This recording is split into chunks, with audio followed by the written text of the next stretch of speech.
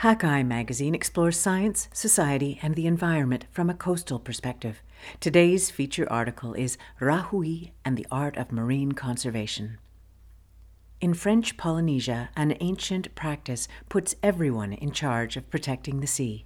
By Tiar Tuia, read by me, Heather Walter. Located in a quiet part of Tahiti in French Polynesia, the village of Tautira sits on the ocean's edge, framed by black sand beaches and a turquoise lagoon. With a population of just over 2,500, Tautira is known as the village at the end of the road. Beyond it is the island's last truly wild coastline, accessible only on foot or by boat. Tautira is the kind of place where everyone is a cousin or auntie or uncle, smiles are generous, and kids play soccer on the street. Some families here still live off the land, selling fish, fruits, and vegetables by the road to make ends meet. On a balmy day in May 2023, for the first time in 4 years, the lagoon in Tautira saw the return of its apex predator. A group of about 50 local fishers, armed with fishing lines and spear guns, gathered at the marina at midday and pulled out coolers laden with their catches. Crimson-red, bulging-eyed, blotch-eye soldierfish, green and blue-hued parrotfish the length of a man's arm, and unicorn fish with their distinctive horn-like noses. Over 2 mornings, the fishers caught around 1 ton of fish, equal to more than 2,500 individual fish. Just 5 years ago, fishers would have been lucky to get that many fish in 1 week.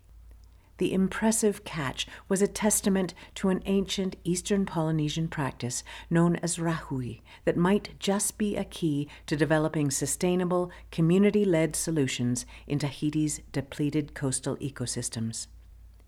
A rāhui is, in essence, an area of land or water with a temporary limit on collecting a resource, such as a particular fish or fruit. In time, once the resource has had time to replenish, the rāhui is lifted. The word rāhui has many meanings in Polynesia. It can refer to a management system, a practice, a belief, a place, a law, or a lens through which related actions are assessed. The concept of rāhui has existed in Polynesia, the more than 1,000 islands from New Zealand in the southwest to Hawaii in the north to Tahiti in the southeast, since before European arrival in the South Pacific.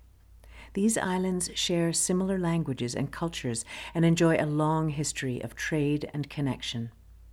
Yves Dudut, Tahitian cultural expert and founding member of Haururu, an environmental conservation association, explains that in the Polynesian worldview, humans are an integral part of the natural environment. He says, for our ancestors, the earth was the first. She was our mother. She was even like a god, so you had to respect her. Many Polynesian legends speak to this sacred connection to the environment. In Maori mythology, Papatuanuku, Earth Mother, and Ranginui, Sky Father, are ancestors of all living things. To native Hawaiians, the taro plant, kalo, is their older brother, and all Polynesians consider that people, objects, or places can be imbued with mana, a kind of divine power or authority. A good leader, endowed with mana, had the power to create rāhui, to manage resources. Dudut says that in the past, chiefs were there to organize the management of everything, and so the rāhui was a form of management. But first, they would go to a god, to an all-powerful being, to intercede on their behalf, to help them in their endeavor. Divine authority sets the rāhui, with the consent and collaboration of the people. It is a form of conservation, but it also serves many other, perhaps more important purposes, such as to boost political power, strengthen community relationships, and reaffirm religious rituals. Rāhui is a fluid system that can adapt to different communities and perform a wide variety of functions. Today, a resurgence of rāhui in Polynesia, such as the one initiated on Tautira in 2019, are showing how culturally sensitive conservation that engages locals has the potential to create lasting change. A 2019 study by the Pew Bertarelli Ocean Legacy Project found that 90% of inhabitants in French Polynesia support Rāhui, much higher than the support for other legal conservation methods like protected marine areas. The first modern Rāhui in French Polynesia began on the island of Rapa, one of the most isolated islands in the Austral archipelago, accessible only by boat and with a population of around 500 people. On the island, fishing is one of the main sources of food and income. By the early 1980s, local fishers and residents in Rapa had noticed that fish numbers were decreasing and the fish themselves were getting smaller. New methods such as net fishing and the arrival of technologies such as freezers and motorized boats changed the way islanders were interacting with the ocean. Lionel Watanabe, a former mayor, noted that by 1984, mullet fish had almost disappeared in the island's main bay. Watanabe was inspired by a trip to Hawaii, where he visited Hanauma Bay Nature Reserve in Honolulu. The reserve had become an official marine life conservation area with strict limits on fishing. Watanabe returned home, determined to create something similar in Rapa. The mayor decided to resurrect the old system of Rāhui, but adapted to the modern day. Some local fishers were skeptical and pushed back. They argued against the plan, worried that the Rāhui might affect their livelihoods. While the community knew that fish numbers had declined, everyone had their own opinion on how to tackle the problem. Countless hours of community meetings and compromises eventually led to an agreement, and a coastal Rāhui was officially implemented in 1984, encompassing the island's biggest bay, Ahurei. The entire bay became a closed zone where spearfishing and night fishing were banned, but line and harpoon fishing, techniques considered more sustainable, were permitted.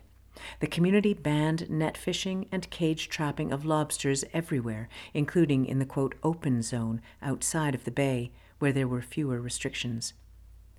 In 1986, the Rāhui was opened temporarily with great success, and local fishers noticed a significant increase in fish and lobster numbers, enough to convince them that a sustained Rāhui would continue to preserve fish numbers, and fish would always be available in the islands for generations to come. Although the islanders experienced firsthand the benefits of the Rāhui zone, a 2014 National Geographic Society study confirmed that the Rāhui had twice as many fish as in the open zone. The Rapa Rāhui remains in place today, and spearfishing restrictions are lifted temporarily just once or twice a year. The success of the Rāhui in Rapa and other islands, such as Maio, quickly caught on elsewhere in Polynesia.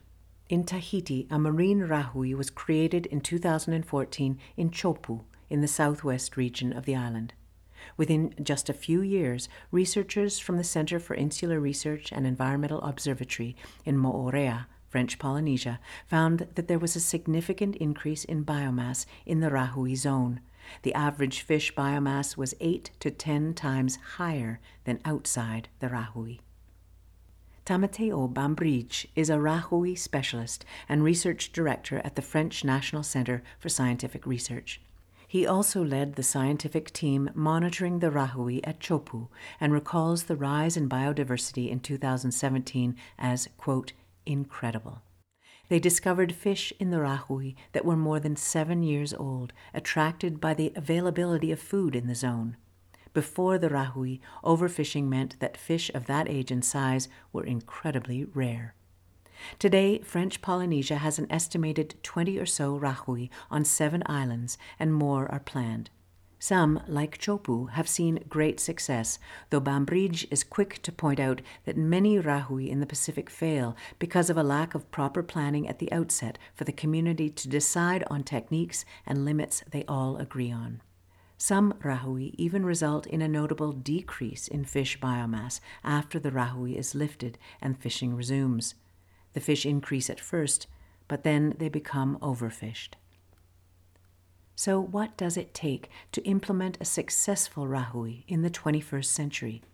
Laura Vetier-André is a researcher and expert in marine conservation and spatial planning in the Pacific. She says that involving locals in management is a key part of making a Rāhui effective. In Tautira, Rapa, and Chopu, community members are actively involved in maintaining the Rāhui and enforcing the rules. The Rāhui Management Committee in Tautira, for example, is made up of 10 people, including fishers, local government officials, church representatives, and community members, all of whom work together. They hold meetings whenever an issue comes up that requires discussion. This might be once every few months or twice a week, depending on the issue at hand. Retiree Eric Pedupeb grew up in Tautira and is an active member of the Rāhui Management Committee. He says that as community members go about their day, they watch for anyone who might be breaking the Rāhui rules. If they see an infraction, they might talk to the person and inform them about the Rāhui regulations or just let the committee know. In addition, Pedupeb and a friend head into the Rāhui zone at night during the new moon, but he says it can be difficult to find offenders, noting there's no light out there's nothing. You really have to know your lagoon.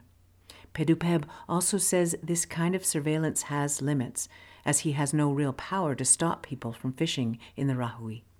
It's one of the issues discussed at committee meetings in an effort to find solutions. Many Rāhui in French Polynesia are also actively monitored by scientists. Marguerite Tarui is a PhD candidate in tropical reef fisheries at the Center for Insular Research and Environmental Observatory and former fisheries manager of the Tautira Rāhui. She studies the biological parameters of certain fish species and shares her results with the Fishers and Management Committee. With these results and biomass estimates from the Rāhui Center, the Management Committee, managers from the Department of Marine Resources, and the community finalize a Rāhui plan uniquely adapted to Tautira. Tarui says that in the end, the committee decided to create a Rāhui with 3 zones. The middle zone, the heart, remains closed, and the other 2 are open by rotation, in line with ancestral practices.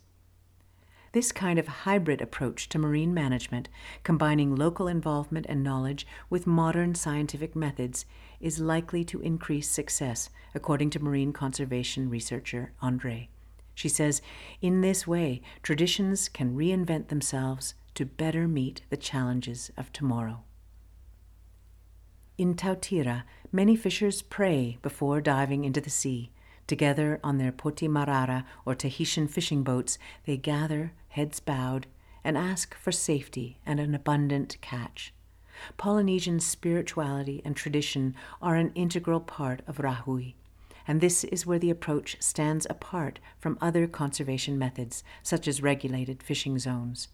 Traditional ceremonies, prayers, and stories are different depending on local communities and their cultural beliefs.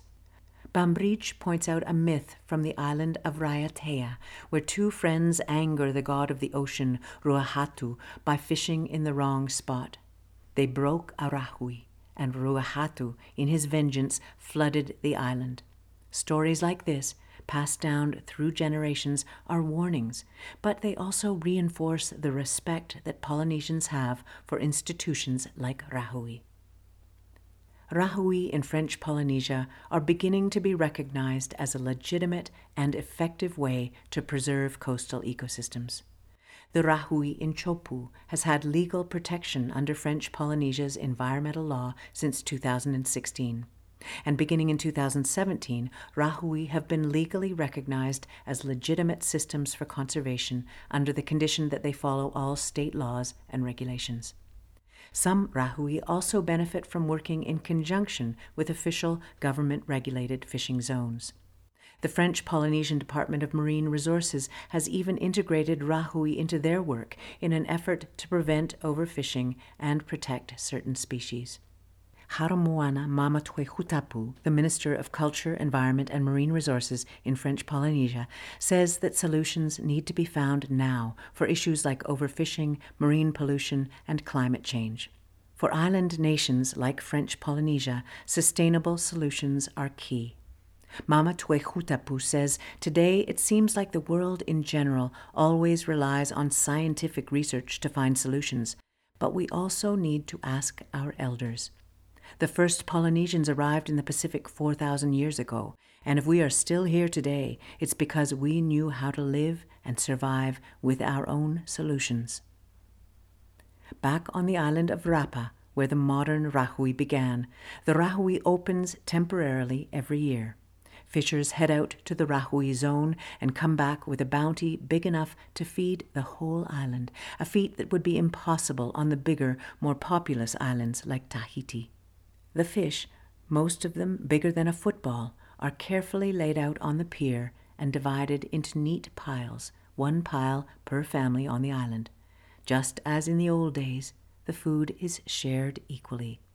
Just as in the old days, the Rāhui ensures that a precious resource is maintained for generations to come. Find more coastal news and stories from Hakai Magazine on our website at hakaimagazine.com or follow us on Twitter or Facebook. All of our feature stories are part of the Hakai Magazine Audio Edition podcast, which you can subscribe to through your favorite podcast app. If you enjoyed this story, please consider sharing it with your friends.